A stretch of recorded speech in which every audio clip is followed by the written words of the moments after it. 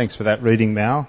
You might recall that we looked at the first half of this story last week, and I encouraged you for homework to read the second half, and I thought that it would bear some more scrutiny to look at it again this morning, and particularly what happened after Jesus made that controversial statement, "Today this word has been fulfilled in your hearing."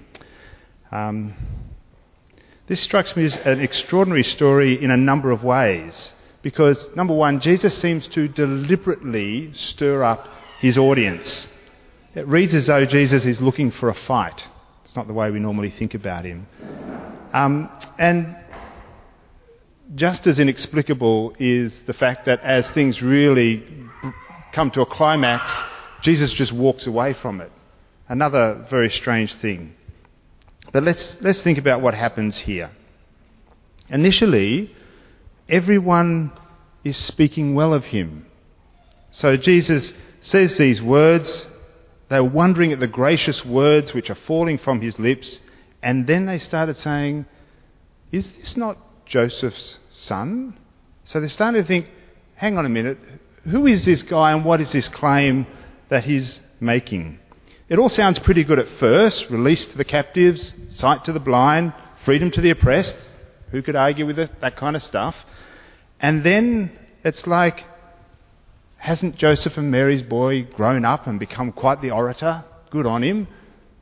And then people start going, hang on a minute.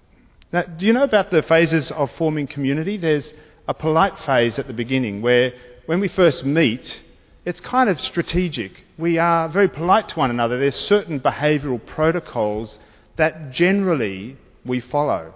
And it's based on the fact that we don't know anything about the other people. So, we put out our hands to shake. We say polite things. We have little rituals that we go through. Hello, who are you? What do you do? Where are you from? Like, we're just getting bits and pieces of information. And all of that is quite good. When you get beyond politeness and we start to realise that the people we know are not the people we thought we knew, actually, some of them are quite strange. And some of them behave in ways we don't understand. And some of them hold beliefs that, how could they possibly believe that? And all sorts of things start to become apparent as we get past the polite stage and we go into a bit of a chaos stage. And if you keep going, then you actually get to a much deeper community stage where we see all the various different things that are going on for each other, not all of it, but a lot more of it, and we still accept each other. And that's real community, when we actually see each other for who we are, realise that we're very different to one another, and continue to love each other regardless. That's where community comes in. So they started off in the polite stage. Oh, isn't it lovely? All very good. And then got to the chaos stage very quickly. If only it stopped at the nice stage. No. Jesus starts to provoke his audience. Why would he do that? It's as though he said out loud what they were all thinking. Because they're starting to think, today this scripture is fulfilled in our hearing. Hang on a minute. How? How are you fulfilling this? Are you going to do some miracles for us? You're going to do some stuff? And so he says, you're going to say to me, physician, heal yourself, do the miracles here that we've heard about you doing in Capernaum, etc., etc. That's a big claim you've made. Prove it, essentially. The people want to see what's really going on. But Jesus doesn't stop there, does he? He says, well, I'm not going to do any miracles for you today, and here's why. He does so by recalling two of Israel's most important prophets, Elijah and Elisha. Very early on in the history of the kingdom of Israel, they were giants of God's word. And so much so that still today Jews set a table for Elijah at the Passover because they expect him to come before Messiah shows up. He was a precursor to Messiah, and Elisha was Elijah's successor. So these are very big name prophets in Israel. And Jesus wanted his audience to have a very clear appreciation of what he was saying.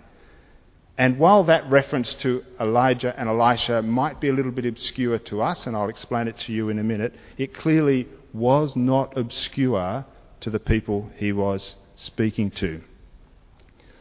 They got very upset, and this is why. Because to that group who knew their scriptures, they knew that Elijah and Elisha represented God's faithfulness in a context of quite dire unfaithfulness in the time.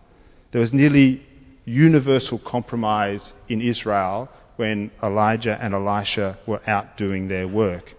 And at the time, Israel was being threatened by outside forces, invading armies and so forth, but it was really the cultural, religious and spiritual degeneration that was the biting and more important issue at the time of these two prophets.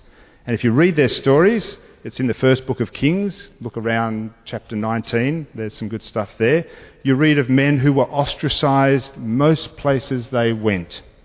They didn't receive the honour accorded to them at the time.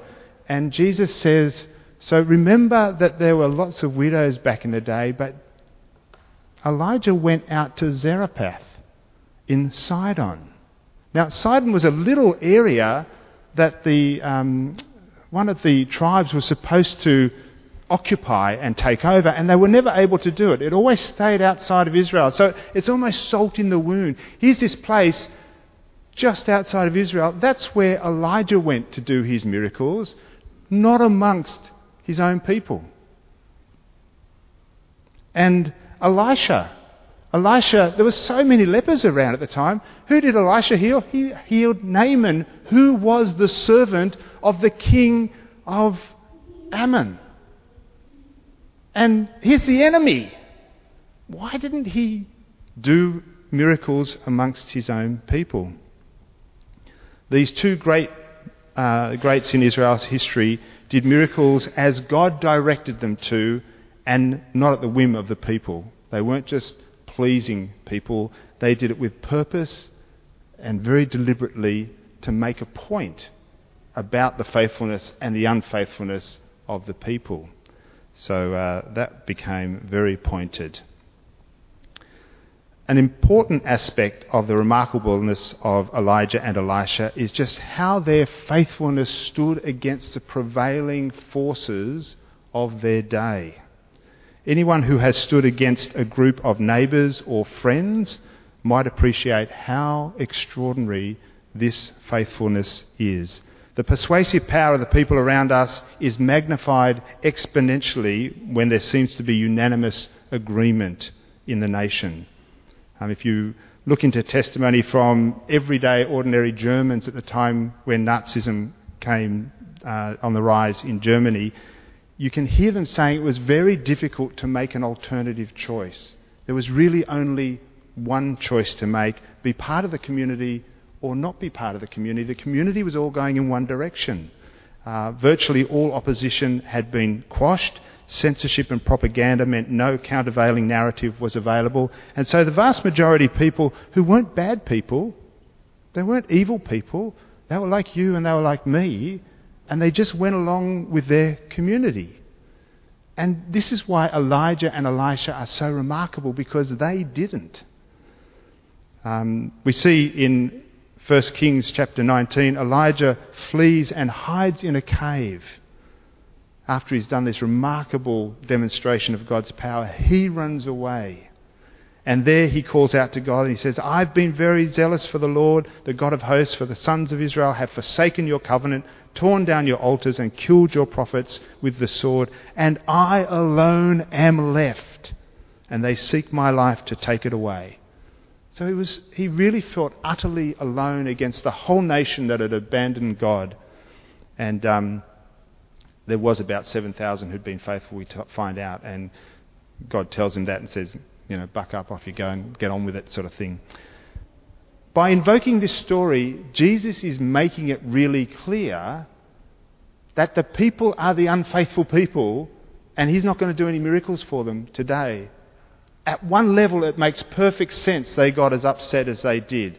How would you like that? Someone coming in. It's not surprising they arced up in the way they did. So that begged the question for me, what is the difference between self-righteousness and true righteousness? How do we know the difference? What do they look like? And I think one part of it is if we look at intransigence versus engagement. The people not for a moment countenanced the possibility that Jesus' implication was justified. They didn't think, oh, maybe he has a point there. Not for a moment did they think that. They did not want to hear it. Not for a second. They didn't question that they were in the right. They would not engage the matter at all. They had no curiosity about it. They repudiated the implication. It was a slight on their sense of their own good name. And the person who is self-righteous is very fragile in their sense of rightness because it's based in themselves. And that's just a fragile platform. If it's true righteousness, if it's righteousness from God, then that's far more robust. You don't need to be defensive. You can explore issues and inquire and see what's going on and know that it doesn't threaten your standing, your righteousness. The next thing is silencing versus listening. We tend to want to silence that which we cannot bear. For whatever reason, it might threaten to overwhelm us or make us uncomfortable or a whole range of things, but we feel a need to push that voice away or silence it in some way. I remember a few years ago I was on a bus and there was a woman sitting not far from me and she was talking quite audibly, incessantly to herself. It was quite a thing to see. She was just chatting away to herself, and it'd be easy to say, well, she was just mad. But I watched her for quite a while, sort of surreptitiously. Didn't want to be too awkward about it, but I found it really fascinating, and it occurred to me that it seemed like, and I have no way of proving this, but it seemed like she was talking in order to silence other voices in her head. She just wanted to keep making a noise so that she could control the narrative of what was going on for her. She had to voice out loud what she wanted to think about because it was too difficult to think it in her head. There was too many other voices. It was a way of silencing some things and allowing other things to come to the fore. And it occurred to me too, as I thought about that, we do that in all sorts of subtle ways. I know some of us get really, really busy sometimes, and getting busy is actually a way of occupying yourself sometimes so that you don't have to think about things you don't want to think about.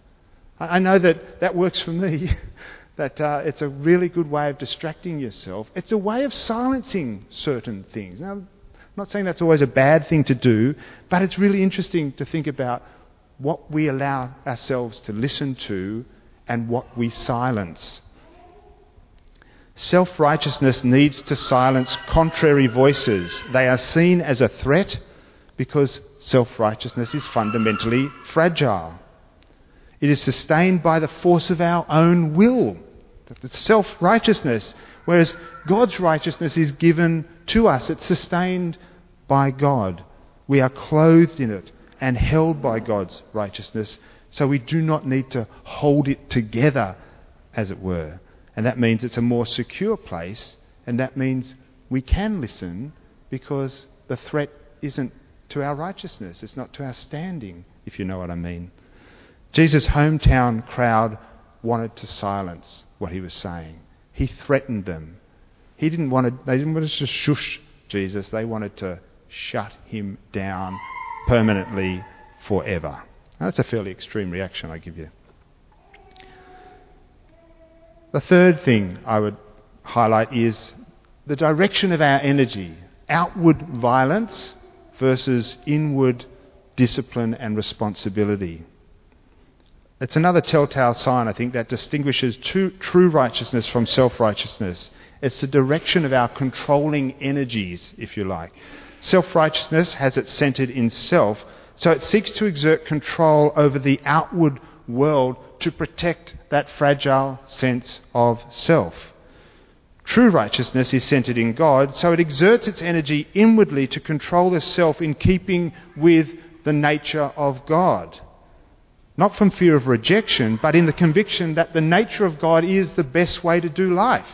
And so we want to be conformed to that pattern, as it were. I mean, it's a fascinating part of this story, that conclusion. Passing through their midst, Jesus went on his way. I don't know about you, I have that...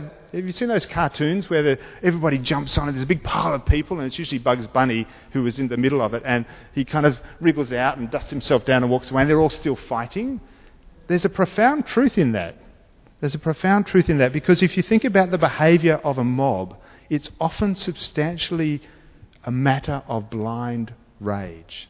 And we use the word blind rage on purpose because we are blinded by rage at times. A group that is consumed by its reaction of anger. It does nothing calculated or deliberate. It's almost like the thing is happening to them. Like a physical body will vomit. I don't want to make you remember vomiting, but when you vomit, you're not doing it. It's being done to you. Your body is convulsing in a way to get something out. And this is almost like this social equivalent of that. A series of events that nobody's in control of. It's just reaction upon reaction, and something is happening, and they've got to get this guy out of here. We've got to shut him down. We don't want to hear this stuff. That's so wrong. We've got to stop it, and that kind of business. And it's almost as though it's happening to them rather than them doing it. I think that's the kind of thing we see happening here. I don't know if you heard last weekend, Australia Day clashes in Melbourne, that kind of stuff. Different groups representing different ideas about Australia Day and this kind of stuff. And one group of people grabbed an individual and dragged him to the ground and dragged him along the road, I think because he was wearing a particular flag or this kind of thing. These people didn't know each other. They'd never met, they knew nothing about each other except one little symbolic thing, and they were possessed of a reaction which they would never do on their own. They would never do if they'd given a few moments to think about it. It was like something overwhelmed them, and this blind rage takes on. And Jesus was neither angry nor fearful. This is the best position from which to see. He was not blinded. He could see the dynamics taking place. And I believe that he could have read the mob and seen what they were doing and worked out the best course of action and taken it and walked through their midst as they were consumed with their blind rage. He saw his opportunity and he slipped away. There's some lovely blokes, eh? We know them. See, self-righteousness actually comes to us naturally. None of us are a stranger to these things. It's born of our legitimate need to feel that we are acceptable. That's perfectly understandable. It is inherently fragile, and we feel compelled to protect our fragile status. That's self-righteousness. I know about that. I warrant you do too. But true righteousness, righteousness that comes from God, is not dependent on our own efforts. So it can be marked, it should be marked by an engagement rather than a recalcitrance. A listening rather than a silencing. And a self-discipline rather than violence towards others. That is the stuff of true friendship. And Jesus says to us, "You are my friends." So let us live as friends of Jesus, and friends to one another, and friends to our community, and friends to this world, that we might be the transforming people to make life lifeier. Let's pray. Lord, we thank you so much for your amazing grace that you bestow upon us righteousness. A righteousness that is in you, so it is so robust we cannot shake it off. It is not fragile. It is not at risk. Thank you that we can stand in that and live from that place, and so engage and listen and be self-disciplined and bring change to ourselves, in our key relationships, in our community and in our world, to the glory of your name. Amen.